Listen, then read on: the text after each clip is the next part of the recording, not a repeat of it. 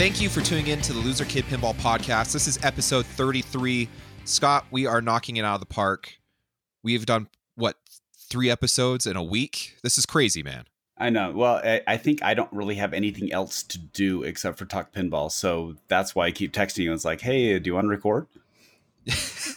Hey, it works. It doesn't bother me one bit. So I might be a little busier. I've got little old ladies with no hot water. And so I get to get out of the house every once in a while. But I had Friday off. You had Friday off. And our guest is joining us. You want to introduce him, Mr. Scott? We have Josh Sharp, who is not Zach, but he is Josh. And he is part 2 of the Sharp legacy in pinball. And currently, he is the one who is driving the bus on competitive pinball while he works his side gig at Raw Thrills. How you doing today, Josh? I'm good. I think I'm more like part 7. My dad usually takes up at least 6 parts. Well, that's just the interview part. I want to do a disclaimer right now, though. Teolis, just because we had him on second to his dad does not mean he's second to everyone else. Oh, man. Look at you guys just falling into this. How much did he pay you? Tell me. How much did he pay you? Well, he bribed us by having us on his podcast. So. There you go. Well, you want to talk bidets, man. Jeff and Scott, you get those two together. They talk about their tushy for hours on end. Hey, actually, what we did. So, since you're in the home business, we actually spent all week ripping out our old toilets and putting in new ones. So that's what I've been doing at home while I've not been working. Dang, nice. Yeah. The porcelain throne wasn't enough for you. You had to upgrade, huh? You know what? Whoever built the house, they actually used the crappiest toilets, and I use that intentionally. They are the worst ever. And I'm serious. You would try to flush down a tissue piece of paper, and it would clog. So I got tired of every other day my kids calling is like, Dad, the toilet's plugged. Well, my job, though, I get called and like, check out this toilet. It can suck down a golf ball. Wow, I don't know why I'd have a golf ball near a toilet for, but okay, you know. All right, they should check their diet. That's not really how fiber is supposed to work. I got a 1-year-old. I think there's been plenty of things larger than golf balls in toilets here lately. Oh, geez. I remember my 9-year-old flushed his favorite Ninja Turtles toy because he thought it was going in a swimming pool, but then he realized as soon as he flushed it, it wasn't coming back, and there was tears for 30 minutes straight. Okay. So. Now, wait, that wasn't your kid. That was you. My favorite is the complete roll of toilet paper when I see that just soaked up and completely waterlogged and just come on children. Yeah. And of course they leave it there. They don't actually do anything. Once it passes the rim, they're like, I'm out. That's Dad's job. I'm upstairs in my bedroom. I have no idea what went on downstairs. Yeah. To the single people you'll never know. That's right now, the frustration of being in the coronavirus and something as valuable as toilet paper going down the toilet as you're running towards it to save it. It's just, you never thought in your life you would scream at someone for flushing toilet paper. Okay, we're off the rails already. It's crazy already. Meanwhile, do the Monty Python and for something completely different now. Okay, Josh. So give us an update. What have you been up to? Obviously, you are in the arcade industry, and life has changed radically over the last 2 months for you. So give us an update on that. Working from the home basement now, and yeah, our business is obviously a fraction of what it has been. So we're kind of in the way our COO explains it. We're kind of back in startup mode. So. You know, for us, we don't really have anything that we can sell to people right now. So we're in the process of development of, you know, the next generation of products for, you know, what we're thinking our industry is going to look like. And then, you know, branching out to other avenues, whether it be mobile, console, whatever, to try to pay them bills, guys. It's tough.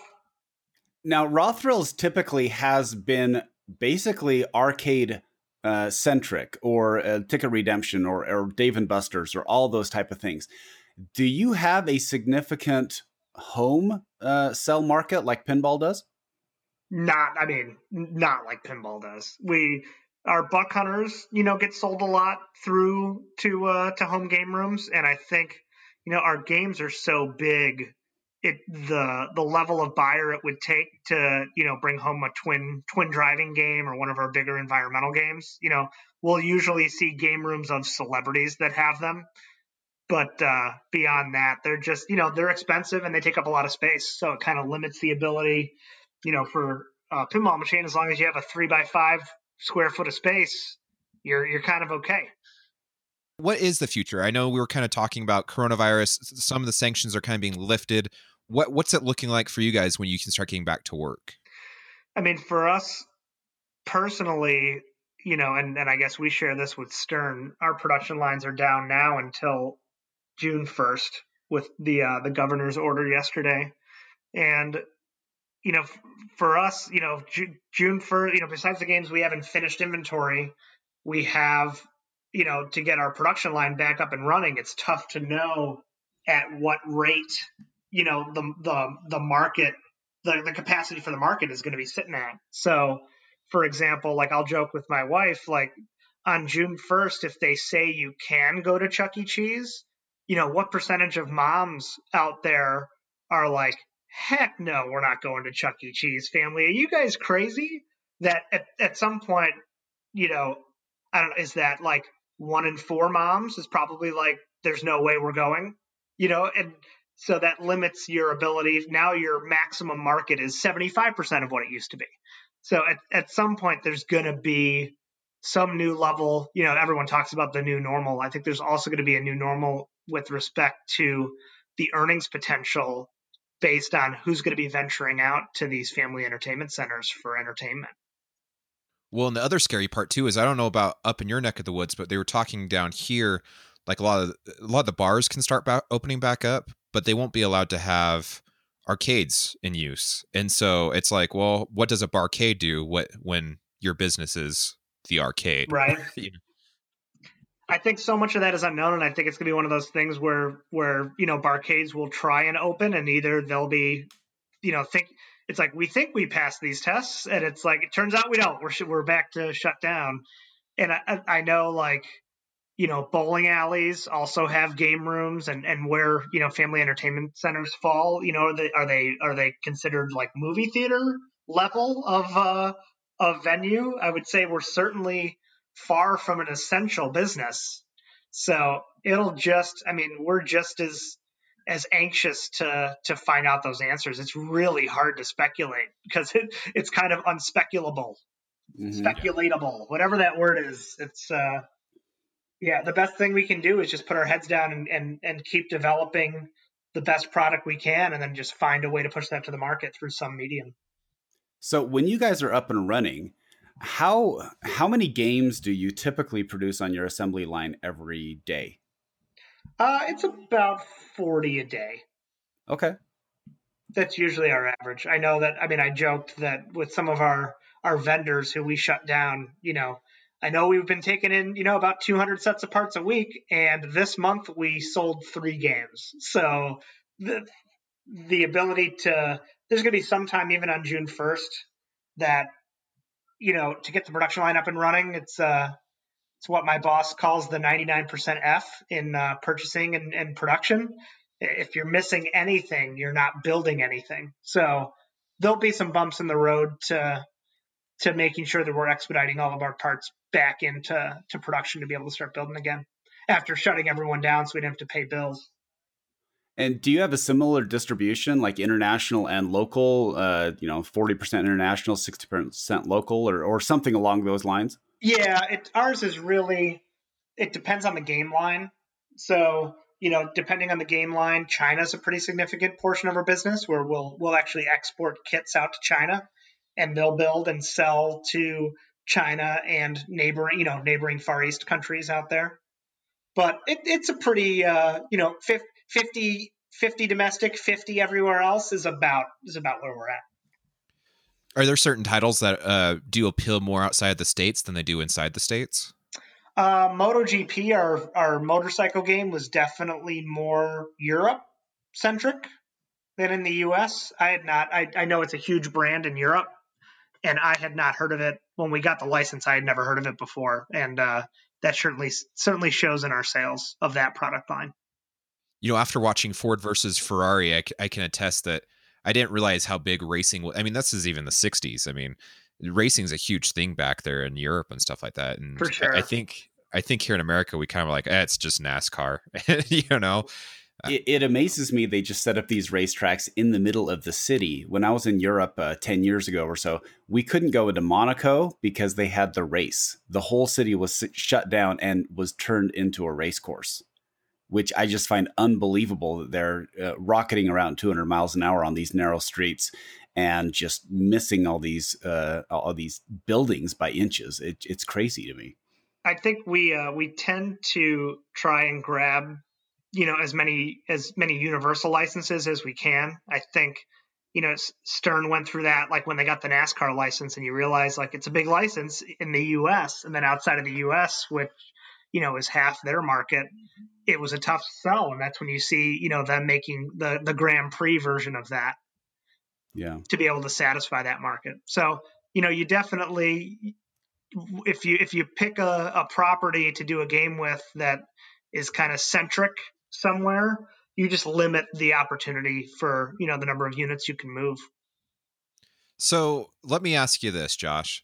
There's a lot of naysayers out there. You hear the rumors. You hear the rumors of a Teenage Mutant Ninja Turtles pinball machine coming out, and whether you know that or not, we're not going to ask you that. But we do know that Raw Thrills released a Teenage Mutant Ninja Turtles game. Does that game have world appeal? Totally. Does it sell? Yeah, it really did for us. And I mean, I told you guys off air. I can tell you on air that once when we launched the game, the first 3 months into selling it, it was like, holy like we were surprised at the strength of the license. It was a lower budget game for us, and we were still excited to try an old fashioned joystick brawler as sort of a new genre for us to enter. We were kind of driving and shooting game centric. So for us, we felt like any Turtles sales were going to be new sales for us. People weren't choosing between the three drivers we had available at the time. This was going to be a new sale. And I can remember talking to Jody briefly after we launched our game that they got to get this license because there's some power behind the brand without a doubt. And we're still selling it today. I remember the first time I saw it because I typically, when I go to these kiddie gambling places, I'm usually not interested in most of those things because it's get 500 tickets and you get a whistle or something like that. But I looked over and I saw a Teenage Mutant Ninja Turtle game and I thought, hey, I want to play this. This looks like a lot of fun. And so it took me back to, my 8 to 12-year-old days when you went into the arcade and you saw that brawler game and you'd never seen anything like it. It was like, wow, this is really cool. And it's certainly not, it's not really skill intensive. You're just smashing buttons, but it's just so much fun. There's something about it. Yeah. I mean, just looking back, and I have all of our sales history here, and it's like the fastest game we ever had to 1,000, like the first 1,000 units out the door. It was one of the fastest we ever had. It blew it out of the box when it started. That is awesome. Well, and I so I have a 9-year-old. He's going to be 10 here in December. And I grew up on the Konami games, the Teenage Mutant Turtles number 2, which was on the Nintendo, which was called the arcade game, and then Turtles in Time. I love those games. And then my son has grown up with the newer generation, the Nickelodeon. We have the full series on our digital library. And so when we went to a bowling alley and saw this game there, that's the only thing he wanted to do. And so we played Ninja Turtles for 30 minutes plus, just dumping quarters in this thing. It's a fantastic game. It's cool to see something so predominant from my childhood is now reflecting on my own child's childhood. For us, it was, with all of our games being so big, the ability for that game to be especially in FECs where really people are usually on timed play and racing around to play as much as they can, and you're left with like playing anything that's open. It was a high capacity game because it was a 4-player game in a small footprint. So the earnings in that game were amazing because you were able to get $4 at a time, per play for a lot of the metrics that those FECs use is earnings per square foot.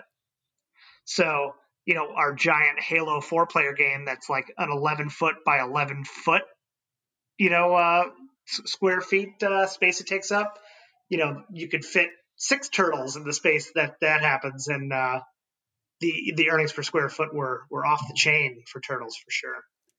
Well, if you can find a way of scaling that down a little bit, I would be able to sneak it next to one of my pinball machines, because I love having a little bit of variety in my game room. But right now, I think that would hit the ceiling. I tell you what, man, we're looking.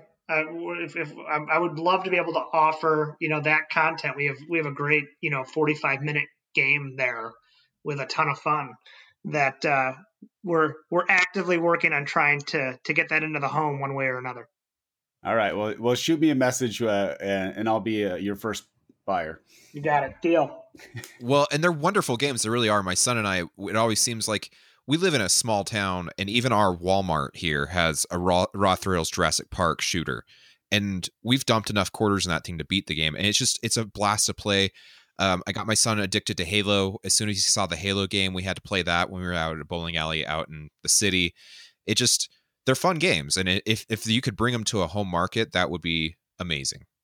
Yeah, there's a little, for us, the balancing act in terms of, our games are really focused on providing fun to a casual player quickly, because we know we kind of only have, for those people that play once, about 3 minutes. For those people that are willing to invest, most average people play about 10 minutes. So, you'll get 2 or 3 continues. But there's definitely a depth component to home gaming that I think we'd probably have to dive back into our software a little bit to make the longevity of that home game ownership a little bit more appetizing. But it's all being discussed daily on our now Slack channel that was created when everyone went home. The amazing thing though about my game room is that, yes, it's certainly pinball heavy, but I also have an air hockey table. I have a shooter game. I have one of those slide things. And having just something that people come down, some people are intimidated by pinball because really a lot of times, and we talked about this last time with your dad, is that a lot of people younger than our generation never saw pinball in the wild. They never did. But when they see something like a button masher or some sort of cooperative play, they immediately are drawn to it because they think, I can do this, and it's not above my skill set, which is basically nothing. But they always go to those first, which is interesting. Yeah, I'd agree with that. I see that when we hosted my son's birthday party here a few years ago, and I've never had to show so many kids how to start a game. And it's like, all right, hit the start button, and they're just standing there. It's like, oh, now you pull this, and then the ball goes in. And then it's like they pull it, the ball's just bouncing around. It's like, oh no, now you have to use these buttons on the side, and then that hits the ball back up. I mean, it's like, oh my God, come on. I was just like, you play an Xbox controller that has how many exactly. buttons on it? Well, my favorite is there's a flashing light button that says start, and they stare at the machine for 30 seconds saying, how do I start this?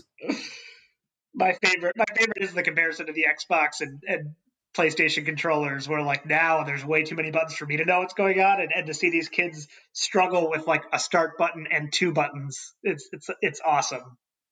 Well, even like the JJPs though too, when you haven't touched any for a little bit, it flashes in big letters on the screen. It shows you what the start button looks like. Press here and then pull the plunger this way, But I guess that's what we've come to, right? That's right. Now, Josh, you have been in the gaming industry your entire life, basically. All of it. Every second. And so that seems to be the dream. Anybody in my generation, I guarantee they watched Silver Spoons and they saw all the games that they had in their big room and they thought, that's awesome. I would love to grow up like that. But you did. Like, how was that? It was as awesome as you would think. I've told this story before, but like the only thing I missed out on was the story of finding pinball that everyone seems to have. My dad talks about his memory of finding pinball in college or whatever, and like I don't have that story of like I was in a bowling league with my dad when I was 8, and I was waiting for him to finish, and I saw a Dr. Dude over in the corner, and I just walked up to it, and there was, that story that seems to be like just permanently embedded in at least the people that maintain pinball in their lives. It obviously had a strong enough hold that it carried their interest forward. Like, I have none of that. Like, I have photo albums that my dad's given to me of me, standing and playing, and I don't remember being that young. So it's it goes back before all memories that I have. Over the years, being involved with Bally Williams and Midway, and them both being in video games and in pinball, there's a lot of diversity in your childhood. I know that they talked about you were in the Mortal Kombat. You and your brother Zach were in the Mortal Kombat advertisement growing up. Where have your tastes landed? Do you have a more preference over one over the other? Pinball versus arcade games? Yeah. I mean, I would say definitely we're a more pinball leaning family. I mean, I work not in pinball. I work on the arcade side, but I spend just as much time on the hobby side of with pinball. I know that, like, I loved NBA Jam when I was a kid. That was kind of my jam. I had my junior high partner in crime, Bert Tong. We'd go to the arcade and play 4-player games against anyone who was willing. So I definitely loved arcade games as well. And through a lot of the relationships my dad had when he was back at Williams Bally Midway, we were getting so much in the home console space through the Midway games that were coming out on the console. He was getting, other games from that same publisher and whatnot. So, we were often at home playing with Zach and my dad and calling the Nintendo Power hotline for help. I mean, we were definitely a game family. And I think, as I've gotten older and realized like how special pinball is as a medium, I think it's stood the test of time to me as something that is special, more special than arcade games, where like now you have like name cabinets or whatever. The recreation of an arcade experience is much easier, and the recreation of a pinball experience is impossible. Yeah, absolutely. You're right. It's you cannot simulate a pinball machine. You can try, but it's just not the same thing. Totally. So who was your team on NBA Jam? We played the Bulls a lot because I was a kid. It was a kid in Chicago with the Jordan years. It was tough to pass up, but I would always type in ROG and then 8148 and play as my old man in tournament edition, at least. Uh-huh. Okay, so that was a code. I didn't know about this code. Oh yeah. And now working with a lot of too many of the Raw Thrills guys were around back in the old Midway days. So it's hilarious to be able to enter codes and be like, oh my God, I work with that guy. There's some 30-year-old version of himself in the game. Nice. That's awesome. My daughter, seriously, the other day we were playing a game and she shouted out, "Boom shakalaka." Which is funny because I don't think I've ever played NBA Jam with her, but it was hilarious, and she's 5. So if I wasn't as pinball obsessed as I was, I'd be getting one of the NBA Jam 1-up machines for sure for my basement. Oh yeah, they look good. You'll just have to put it in your bedroom, right? Okay, but that's pretty tight. I have the 4-player TMNT game, and getting 4 people around that is pretty tight. Yeah, I can believe it. You need a Raw Thrills NBA Jam. There we go. It's like you're playing basketball with your buddies because you're so close, you're sweating on each other, right. I don't know, being from Utah, I'm like, I can respect the Jordan years, but I'm like, man, if Jordan wasn't around, I think Utah would have been a powerhouse back then. But there's a lot of teams through the 90s that if only it wasn't for Michael Jordan. Well, Barkley didn't get his ring, and so those Knicks teams were awesome back then. The Reggie Miller Pacer teams. Yeah, it was all the oxygen in the room was sucked out of basketball by one guy. I'm enjoying reliving all that with the Last Dance documentary going on right now, for sure. It just wasn't one guy, though. It wasn't one guy because look at Jordan he left and they came back with the Washington Wizards, and take what you will from it, but he had a great team that surrounded him too. So Yeah, no, well, it's absolutely true, and that's what's amazing when I hear more about The Last Dance, is that they were basically planning on ending the team. They knew that was the last year, which just shocks me. It's like, why would you ever try to break up the team? You guys are dominating it. Egos. Yeah. Look at the Golden State Warriors right now, man. Well, the Golden State Warriors went through a similar thing where you could tell last year that they were running on fumes. They were still dominating, but they were impending for a breakup. You know, though, if you would have told 12-year-old Josh that in 20 years that the LA Clippers were going to be becoming a dominating team in the NBA, I would have laughed at you. I know. I still laugh a little bit about it. It's like, why wouldn't you change the name? It's the stupidest name. Like, why you're like, I want to name a team where you could brand it and sell it to everybody. Let's name it the Clippers. Like, who won that? Who won that marketing pitch? I don't get it.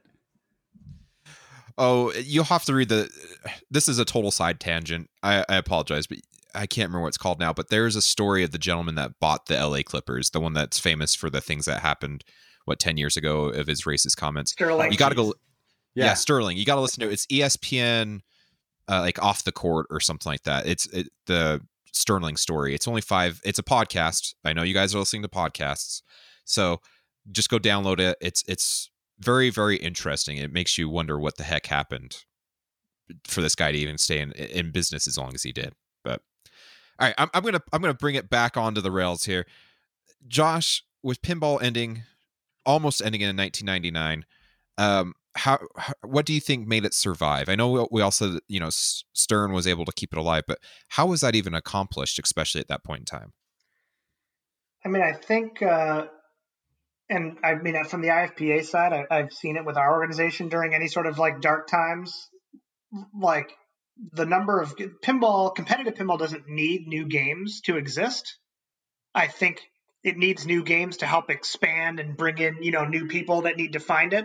But like, to me, the competitive pinball, survived through all of that anyway. They're just, and you see it now with games like how many games at Pinburg are, of the most recent vintage, out of the 400 games they use, maybe 30, 20, how many new games have been made the last 3 years? That, I mean, at some point, the difference between like new games entering the market or not, there's such a rich history of games available.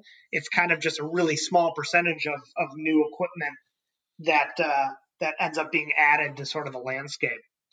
I mean, as far as the industry side of things, I mean, I think the closure in '99 was more about public companies needing to show certain things to their shareholders.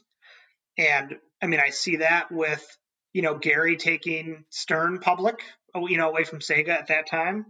And really, 99, the closure of Williams Valley Midway led to Raw Thrills being created. So, there's a group at Raw Thrills that were into arcade, and it's like, hey, there isn't a big enough industry here to carry, what's needed for Midway shareholders to make the dollars they need to. They were focusing on mobile and whatever at that time, but there was certainly enough money to be made in the industry for a smaller, right-sized company within it. Now you talked about competitive pinball. Now you're really the driver behind I guess the codification and the resurrection of the IFPA. Tell us about that and what was your driving force on that? I mean, it all started. I'd been playing competitively since '93, and have really, people have taken my quote out of context in terms of like, I really love playing pinball competitively far more than I like playing pinball for fun. And I still love playing pinball for fun. I'll play every day down here in my basement. But I think there was an inability, certainly back then, you'd run into, and being a high level player, you run into, 1 or 2 times a year where you were able to get these group of high class players in the same room to battle it out. it was clear that that was not happening enough to satisfy, my competitive urges and the competitive urges of many of the other top players. And, that's kind of how the World Pinball Player Rankings system started. It was created as a way for the top level players to be able to indirectly compete with one another. So, while we may back then, we may only meet at Pinball Expo and Papa, and that's it, for the year. There was no chance for any other way for us to directly play against each other. But now there was a way for us to, earn ranking points through our own local play and be able to find some way of comparing myself to people in Europe who maybe didn't even go to Expo or Papa, and I had no idea who they were. So that really opened up the system, of finding a way to indirectly compete with everyone was really like this launching pad for, I think growing interest in the sport. And, shortly after seeing that, like, the world ranking system was something that, was moving beyond me tracking results that I could find on the internet into an Excel document. We started getting people who were into volunteering their time and also competitive pinball fans like Brian Shepard on our side, who moved everything over to our website and moved all of the score recordings to a database that, I talked with my dad about sort of helping, rather than there being a ranking system from some kid sitting in his cube. And, I was Roger Sharp's son, but I wasn't much more than that back then, was, using my dad's help to reach out to the then owners of the IFPA brand who had left it dormant. And back then, the two world championships that were being run in the 90s were Papa and IFPA. And the IFPA brand was sort of left dormant. And we reached out to them about negotiating those rights for us to be able to use that brand and sort of run the World Pinball Player Rankings under it. And my dad was able to work out a deal with the AMOA, who was an industry trade group that still had the rights to the IPA. They created it back in the 90s to help operators. And they signed it over to us, and we started rolling with that ever since. Shortly after the world rankings came out, it was probably a few months that we kind of we knew, I felt comfortable that we had something here. A lot of the responses from the high level players were insanely positive back then, and off we went. So I'm a very average player, and to get to that next level, to that B and A division, what are the things that you would tell me to become a better player? Play a lot is by far the number one thing. And not only play a lot for fun, but put yourself into as many competitive situations as possible. And I feel like the backbone of local events are really key for this. It's one thing to sit and blow up games in your basement and you have a ball one and you hold start, you start over. There's something to learning to deal with having to execute in moments as a competitive player that you very rarely have to put up the best game you've ever played in a tournament.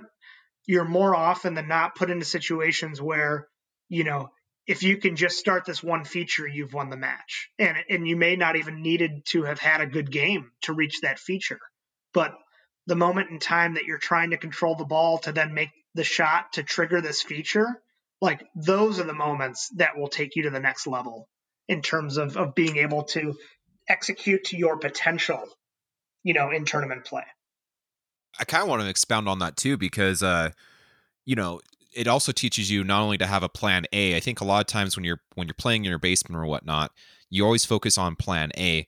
When in a tournament situation, you have to have a plan B and a plan C. So if you're not hitting the T-Rex shot on Jurassic Park like you should be, you've got another opportunity at maybe going for the chaos letters because you're shooting ramps, or you're shooting other stuff a little bit better. That was just another thought that came to my mind while you were talking about that. Yeah, and the situational play and situational strategy is a huge. If I go up to Adam's family and all I do is want to tour the mansion because that's how I've been playing the game since I was 12. If you're down by 9 million going into your last ball, you don't need the tour the mansion to win. So you start bringing other things into play, like side ramp and swamp a couple times, and you're done. Like so, and you wouldn't think of that if you were just one track plan A in mind. That brings up a good point too, because I was playing in a tournament once, and we were playing on Stargate, and it was like I was behind by 1 million, but I realized if I just hit the skill shot perfectly, I wouldn't even have to play my ball. I didn't, because I was the fourth player, and so I was able to hit the skill shot. And if I wasn't thinking, I would have breezed right past. I would just plunge and start playing, right? And so it gives you other ways to realize, hey, there's more than one ways to skin a cat, I guess is the saying. So yeah, and I think obviously, in order to formulate those plan A, B's, and C's, which are so important, you need to know the rules of the game. And I think that's where, the internet and the tutorials and everything that's available out there, the deep dives into game rules, like you used to have to play the game to figure that out yourself. I can remember back, in the 90s, like Pinball Expo, the tournament was always on the newest released game. You were literally, kind of redefining your strategies while waiting in the qualifying line, watching the people that were playing, talking to the other people in line. I mean, you had no outlet to be able to gain that knowledge outside of physically playing the game in an event. it makes me chuckle too, because I'll have people come over to my basement, and I can sometimes overwhelm them. I feel like I've got 3 very basic games. I've got Attack from Mars, I've got Monster Bash, and I've got World Cup Soccer 94. And some World Cup's the best, by it the way, really is. For beginning people. I have one, and it'll never leave. I love it. But I take them, they saddle up to Monster Bash right now because it's the shiniest, brightest one that gets your attention. How do I play this? Well, you shoot all the shots. I don't know else how to put it, because in that game, you're just trying to obtain the monsters. And so they're like, well, how do I obtain a monster? And you start explaining, like, each ramp is the bride and the orbits are the werewolf. And they look at you because they don't know what an orbit is. They don't know what a Vuk is, And so they look at you and they'll say, how do you remember all this? And you're like, and it changes from each game to each game, right? Right.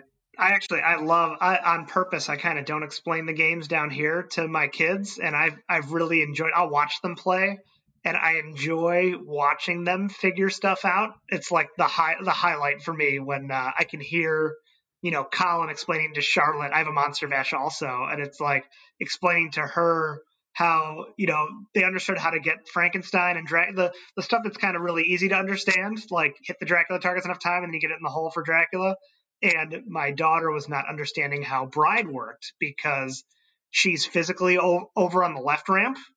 So she didn't understand that you needed both ramps to start her mode. And to hear, my son had figured that out, and hear him, my 8-year-old son, explaining to my 6-year-old daughter how to get it started is just like, I'm in heaven listening to that stuff.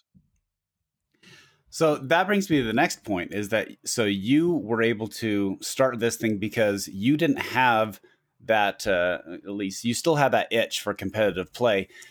And so you started up the IFPA, or resurrected it. I mean, that's a lot of work for you. So at some point, I know that you get beat up a lot with all the rule changes and everything you're trying to do to redefine things. At some point, I would say, man, like, these ungrateful brats, why, like, I'm doing this for everybody, including myself, and all I get is feedback. Like, how do you deal with that? Because I think at some point I would say, you know what, I'm out of here. You guys stink. I love it. I'd probably have an unhealthy sense of I don't know, something's wrong with me. Like the amount that I love probably like the negative feedback. But to me, what's worse than negative feedback is nothing, no feedback. Like, to me, that shows a very strong, passionate interest in the sport, and that's just something that I appreciate. So, and most of the time, the people, I don't think people realize that the amount of thought that goes into the changes that we make. That I joke that I love the hate because most people are bringing up things that we brought up internally and then had worked through, whether it was running simulations, which we used to do for changes to the system. We would copy over all the results and then run it the new way and then be like, oh my God, this looks like garbage. Like, what? I don't understand why. It sounds so great in theory. So everyone's complaints, it was more often than not that we had those exact same proposals and then proved how terrible they would have been if we would have enacted them. And so for me, I can laugh that, like, we've already done that homework, even if people haven't realized it. So, but more often than not, it's that vocal minority, the same 5 people that, as soon as back in the day, every time that we jumped a system to a new rev or whatever, it'd be like, I'd get the emails and we'd see the posts on, RGP back in the day. There was no Pinside, but, this is it. Now I'm done with competitive pinball. I can't believe you guys are doing this again. And then, we change the system a year later and it's like, that's it. Now I'm out. And it's like, but I thought you were out last year. What happened? You stuck around. I can't believe it. Like, it's all in the noise to me. So it seems like all the people who says, if that person gets elected, I'm moving out of America. Right, that's right. I'm moving to Canada. Great, but I still have yet to see you guys move anywhere. It's just interesting. Totally. It's all bark, no bite. So you are ready to announce the $5 buy-in for all tournaments on this show, right? Right. We're not yet, not quite. Although we may have some fee announcements coming if we ever come back here. There's some stuff on the horizon, but nothing $5 related. I found it that you have brought it up before, and I totally agree with you when you talk about the competitive aspect of it. When you're trying to reach a new audience, the award matters. When people and your dad was talking about last week with us, is that when they had tournaments, they gave away a Datsun 280. That just seems crazy. I mean, that would be like, hey, we're going to give a Mustang out for the winner of this tournament. Who wouldn't want to compete? But I completely agree with you when you have all these other competitive scenes out there and they say, oh, you worked really hard. You spent all this money to be a great pinball player. What did you get? Well, I got a $2,000 prize, or I got a $500 prize, or something like that, where it's not even sustainable, really. You're still losing money by competing. And occasionally, if you're really good, you win a game, but still that's $5,000 after you have invested probably at least that much just to get good or to travel or anything like that.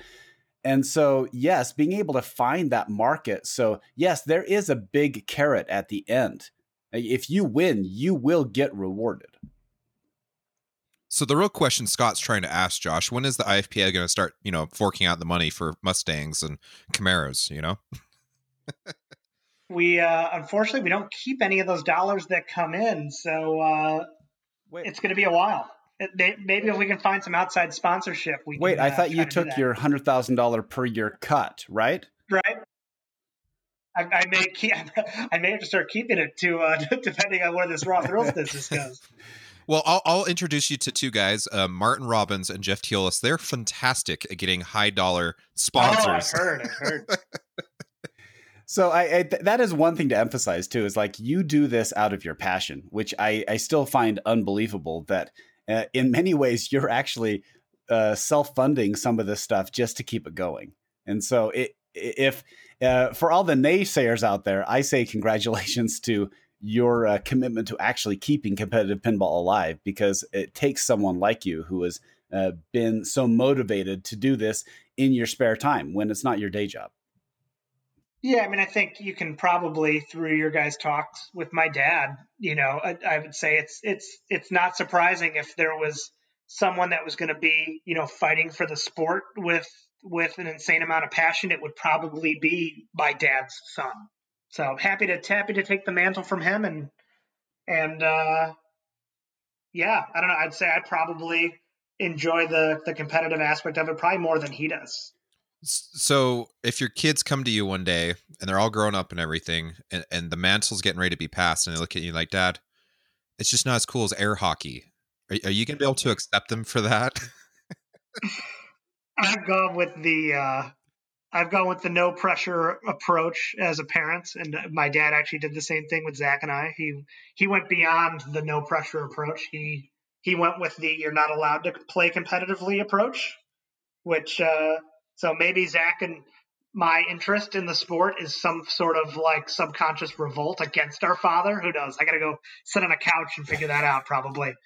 But I can't remember. what's I was that? going to say I can't remember what documentary it is, but I remember your dad talking about that. It's that documentary where you're Special Windlet. Oh no, it was the Vice documentary. Yeah, the Vice. It's a shorter one, but it's the one where you're in the tournament and you're swearing, and they look at your dad. And he's like, Yeah. "That's my son." Right. This is where you do not insert that clip into your family-friendly podcast. We'll insert just a big old long beep for about 4 minutes, and we'll just say Right. that was the interview, or that was the portion of the video. If you'd like to check it out. I think I had only when that was filmed. Do we even have our first? Yeah, I think I had. Colin was super young. I've since gotten much better at the swearing now that I have 3 kids. That my new go-to F word is now fart. So my kids like that a lot. You don't want the elementary school calling.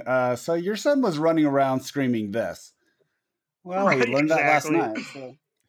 I watched Dad on this stream, and here's what I heard. So actually, speaking of air hockey, I'm not kidding. When I first got into pinball, I was really new at it, and I just pulled up on Netflix or one of those streaming platforms, and I watched Special Windlet, which is completely depressing because it's like you think pinball's going to die at the end, because at the very end they have all these rusted out husks of games out in the in someone's backyard.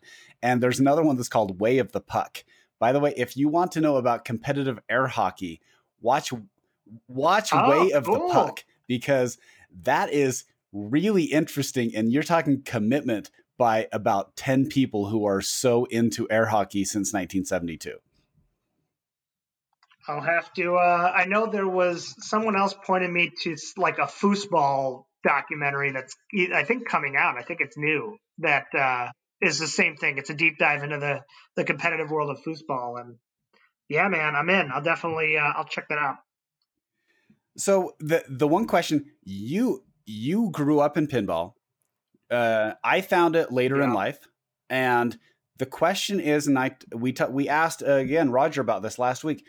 Where is the next generation? Because arcades are not there anymore. Like, how do people get exposed to pinball for the next generation? Because all the people who are getting their 80s nostalgia thrill ride because they grew up in the 80s when pinball was everywhere and they're buying up all the licenses. Where is it going to be in 10 years when those kids never got exposed to pinball? I think I think the nostalgia play is a convenient cop out even today. I think like I've seen it with barcades, especially. Like there's people that are in their low 20s that had not seen pinball that are finding it through them venturing out to bars. And I think the other big avenue is through video pinball on like mobile and console platforms. I think there's access to pinball as a game that, especially on the mobile side of things, whether it's Zen Studios and Farsight, that the access to people learning about the game is way better than you would think. So I'm not worried about the next generation at all, personally. I mean, I think I'm seeing, for the longest time, Zach and I were like the youngest people in competitive pinball. We were the kids, as everyone else that's about 10 years older than us. They were in their 20s in the 90s, and Zach and I were in our lower teens. And we've seen. I mean, you look at the people that are now top ranked in the world, and there's people that are well under 21. That are the best at this now that have found it. So I'm not concerned. I think all the talks of the concerns are like those old talking points that I don't think are as relevant anymore. So Josh, I don't know if your favorite theme has been made yet, but if you could pick any theme for a pinball machine, what would you pick? That's a great question. I don't know. You know what? Theme doesn't really drive me at all, like it does other people. I'm just looking for, you know, that complete cohesive package that brings whatever theme to life. So you're one of the people that when we did the Keith Elwin episode, and he said he'd do Laundry Day as his terrible theme. You'd probably buy that if Keith did it. I'm in. Day one. He was even talking about like mechanic, like a dryer mechanic that would spin the ball and stuff like that. I was like, he's already got this figured out. I'm in. No hesitation. What are you spending most of your time in your game room on right now? Playing a lot of Jurassic Park. Loving that. I pretty much I go around and my kids tell me what they want to play. As they start learning games, they like watching me kind of blow stuff up and get to places they haven't been. So with my daughter, it's a lot of Batman 66. With my son, it's a lot of Iron Maiden. It's a lot of Attack from Mars.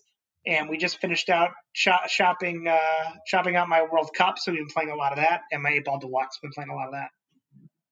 One of the biggest questions I have, and since I didn't grow up in pinball, I am learning more and more about how to maintain games, or at least just basic skills. Now, you've known about this your entire life, but how do I go through? Because and I talked to you again, Roger, about this. And in medicine, there's two approaches when someone comes in. What they do is they say, "I don't know what's wrong." Okay, so the first step is diagnosing the problem. The second step is, now that you have a diagnosis, how do you fix it? How do you treat it? And I look at pinball machines the same way.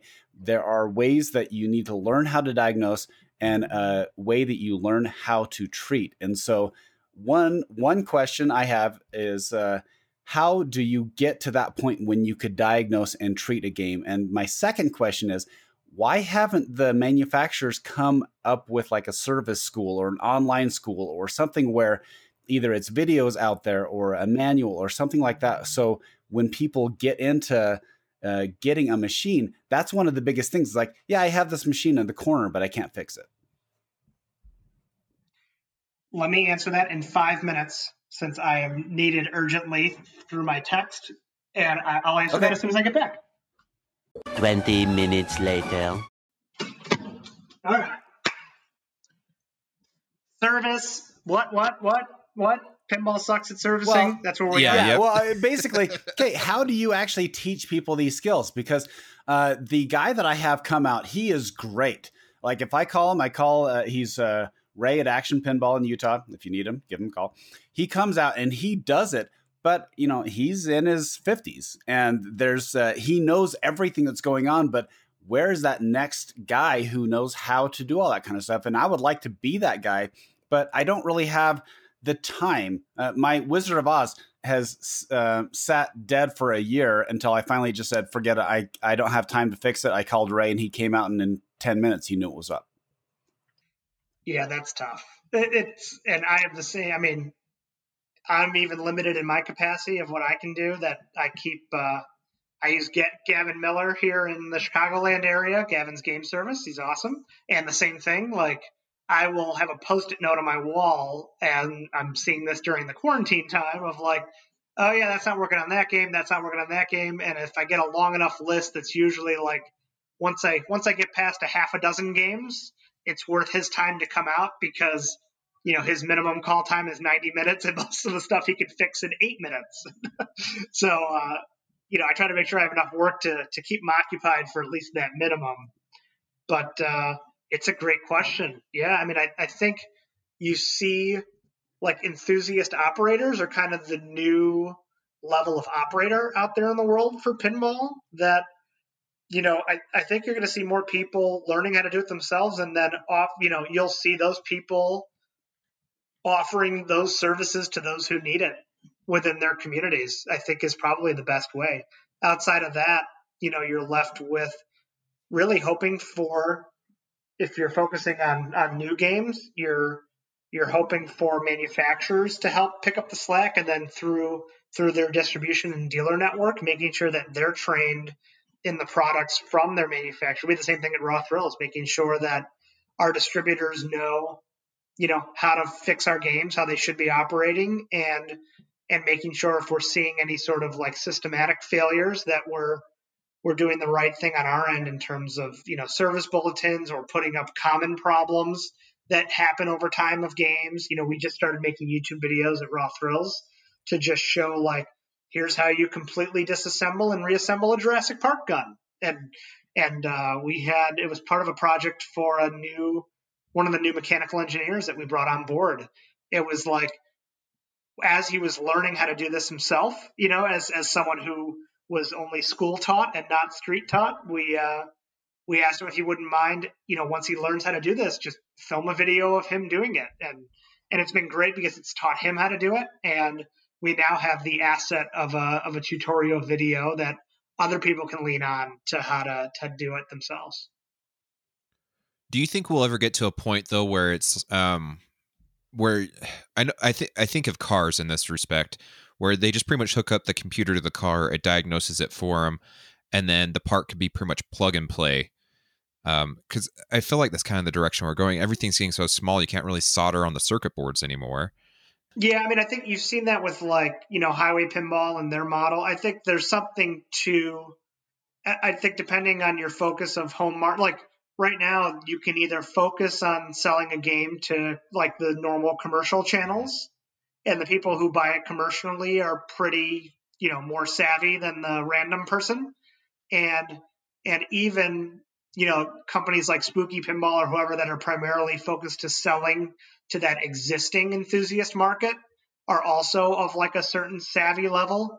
I think once you get into trying to sell to Gen Pop, that's where, you're looking at maintenance being a huge issue in terms of like, how do I take off the glass, for the owners that wouldn't have any idea how to do that.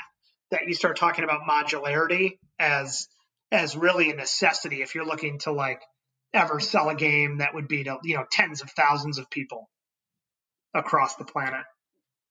So what are the games that you're looking at for buying the next 5 games?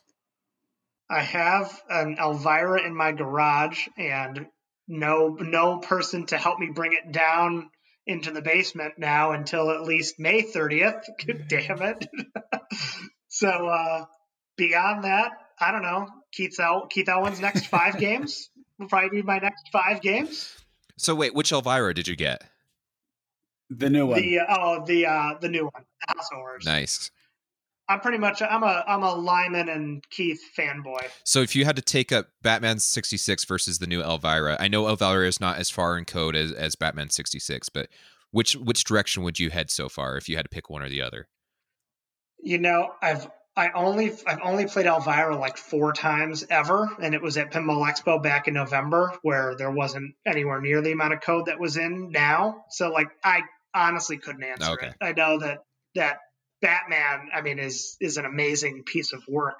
That it'd be tough to play a game that I think could be as all encompassing as that game. But from what I've heard and seen in whether it's the Dead Flip videos or anyone else that's been streaming Elvira, there's a lot of fun there and a lot of like new twists on modes there that comes from the mind of Mr. Lyman that I wouldn't throw either of them out of bed, fellas. Neither of them.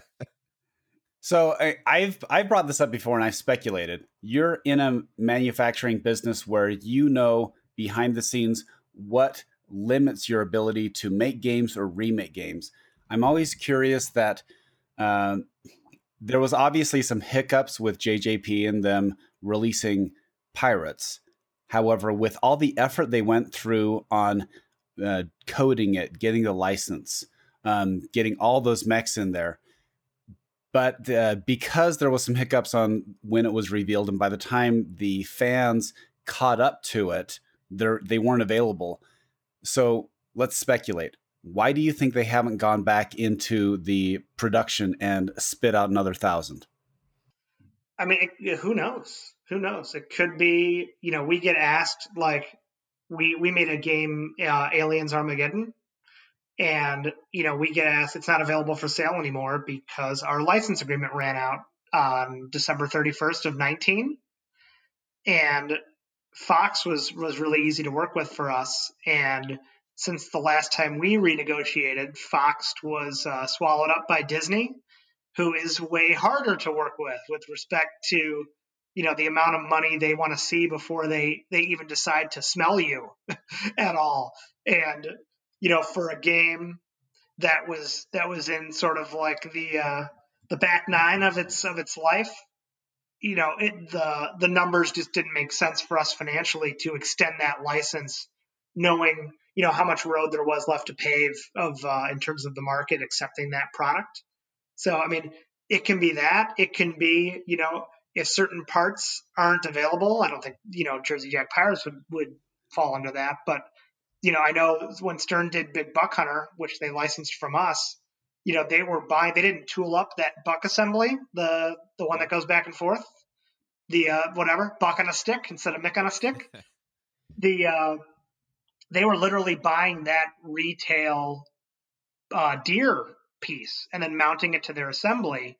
That limited their production. So they could either have tooled up their own buck assembly or figured out some other way to do it. But you never know what's going to limit the production capabilities. It can really be anything. I was going to say, I know that Super Awesome Pinball Show did just interview Jack Guarnieri, and he said that not to rule it out of them never producing it again. So who knows if we'll see it in the future or not. But that is a fun game, and my hat's off to Eric for that game. Do you hang out with? I mean, I would say knowing that that's a Disney license, I think my dad got that one for them. But Disney, we have a Marvel game, and Disney's tough, man. They make a lot of money, so the ability for our entire industry to be any sort of meaningful for them is really tough. I'm sorry, when you said Disney, before they even sniff you, I'm like, is this a Biden reference? What are we talking about here? Well, it's social distancing, so you have to sniff from 6 feet away. That's right. They have to get a good waft, That's creepy. Okay. Well, but any longer, Disney's going to own everything at this rate. So actually, you got to start kissing cheeks now. I guess. Supposed to be today. I am actually supposed to be on a Disney cruise. We bought it like 6 months ago, so that who knows? I thought you were about to say Disney's thinking about buying our hospital. Yeah, exactly. That would be awesome. And I would love to have Mickey ears when I go in to see a patient. That'd be awesome. Josh, you have a copy of your dad's book, do you? I do. I mean, I'm not holding it, but I know where it is down here. It's in the same level of the house that I'm at currently. Did he give that to you? He did. He gave me, for one of my birthdays back in the day, he gave me a copy of every book he's ever written. Okay, tell me about the other books. Wait, how many books? The how-to book for tanning is probably my favorite. Wait, what? Let me see if I don't even know if it's Googleable. Oh yeah, it is. Here we go. Hold on. Can I post a link in the chat? Yes, please do. All right, hold on. When I think of Roger Sharp, tanning's not the first thing that comes to mind. I'm not saying. Yeah, now you're like, damn. Now we got to get him back on the podcast. Here you go. Check out that link, boys. Oh my goodness. Buy used for $5. By Roger C. Sharp, without frying. Wow. Is there one on how to grow a sweet mustache? Right, I know. You guys didn't see that one coming, did you? Not at all. This is going to be the episode photo. I'm sorry. This is golden. I'm buying this. I don't care. I'm totally buying this. Was that something at GQ? They're like, Roger, we loved your pinball book. We've got the perfect one to follow up. How to get tan without frying. You know what? I honestly don't know which one came out first. This one says 79. So the follow-up, the epic follow-up to pinball is tan. Right. That's right. I wonder. You better buy this before you post your podcast, because all those used copies are going to be gone. After and I love the 70s design star that looks like a Jax game. That is awesome. Wow. Okay. Straight out of Austin Powers. Seriously, yes. I did not see that one coming. There you go. Enjoy. I may reread it tonight. It's a short one. What is it, like 50 pages or something? I don't even think it's that. It's like it feels more like a pamphlet. Oh, that's great. Well, Josh, what's on the horizon for you?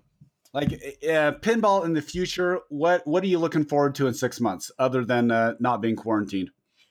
Right? Yeah, I'm looking forward to the other side of this thing and seeing competitive pinball. Where it falls back into place in the world. Our world championship is scheduled for November currently. I'd love it if the world got to a place where that can happen. I'd love to be able to go to Pinburg in 2.5 months. I'm not so confident that that's gonna be happening, so soon. With I would assume with Illinois and other states, stretching into the end of May. It's tough to think about any future plans beyond the quarantine. You know what I mean, guy? It's like it's just so all encompassing in our lives. Like I would like to see my family and friends in person, beyond Zoom chats. That's what I'm looking forward to in the future. Yeah, it really is. It feels like we are in this holding. Do you know what it feels like? It feels like in Little League baseball when you're on deck and you're just kind of waiting to go into the game. Right, yeah. Like, and you're just waiting there. You're like, you're not sure exactly if the next guy's going to strike out and you're going to get a shot. It just feels like you are sitting there waiting. I do. I hope I've enjoyed, cooking more meals at home and playing more with the kids and all that stuff. That it'd be nice to remember this when things get back to more normal. But I'm certainly afraid that it's going to go back to, working too much at the office, missing the kids, getting home in time just to put them to bed, bringing in food because, nobody had a chance to get anything organized and, all the normal just passing of life. I hope that I can keep this moment in my head going forward to try to make sure I'm enjoying every day because I certainly wasn't before this. There was a lot of day-to-day taking things for granted for sure. Okay, this is a flashback to our interview with your dad. Oh boy. I legitimately which I have not listened to yet. I didn't want to listen to it before we did ours, just okay. So you can make any similarities and I can realize how much like him I am. Well, I mean, Josh, remind me, he talked about it and he asked you once, he's like, I'm a good dad, right? And you're like, yeah, you come home at night. And so he's like, that's when he started implementing, no, we're done at 6:00. If you need to come in and see me, I'm done at 6:00. I'm going home. I'm seeing my family. So and as a 45-year-old professional guy, I think we all can relate to that too. Yeah, I can actually remember my dad, Williams was in the city and I live less than a mile from where my parents live now, where I grew up here. So, I mean, he had a commute of 45 minutes each way to the office every day, 40, 50 minutes, probably more. I mean, it was terrible. That I can remember when I was a kid, gathering enough courage to ask him if he could be home more at night. Because, so often it would be like me, Zach, and my mom having dinner. And then at like 8:00, he'd come strolling in or whatever. And, we'd play pinball and play video games and stuff. But, how long did we have? An hour, hour and a half before, Zach and I probably went to bed. And, we enjoyed hanging out with our dad a lot. So I can remember asking him if he could start coming home earlier so we could, have more time together. Yeah. Well, and I think it's harder nowadays too, just for the simple fact that, back then you got home, there wasn't an internet connection. It's not like, yes, you could get a call from the office or whatnot, but it's kind of like you left the office. It was. Yeah. I mean, last night I had an impromptu, my boss video chats me at like 8:30. It's just as we're sitting down to watch Survivor with everyone. And it's like, guys, I'm so sorry, but I got to take this. And it's like, it's the 24/7 workday. It's crazy. Yeah. I'm the same way too, is when I get home, there's a lot of people that call me just to deal with little issues. And so I'll be talking with them for about half an hour and my kids are just like, Dad, get off the phone. Get off the phone. And it's like that dagger in your heart that twists a little bit. You're like, I've become my dad. Yeah. Okay, but tonight, actually, do you know what I am doing? I ordered deep dish pizza from Chicago, and they are sending it to me refrigerated, and so that is actually what I'm cooking tonight. Lou Malnati's by chance? No, but should. What brand? Okay. I don't know. Was it Geno's East or something? Did I not? All right. Did I not get the right one? I mean, it's fine. Enjoy. Yeah. Okay. So, I think. So everyone has everyone. You know what? I like.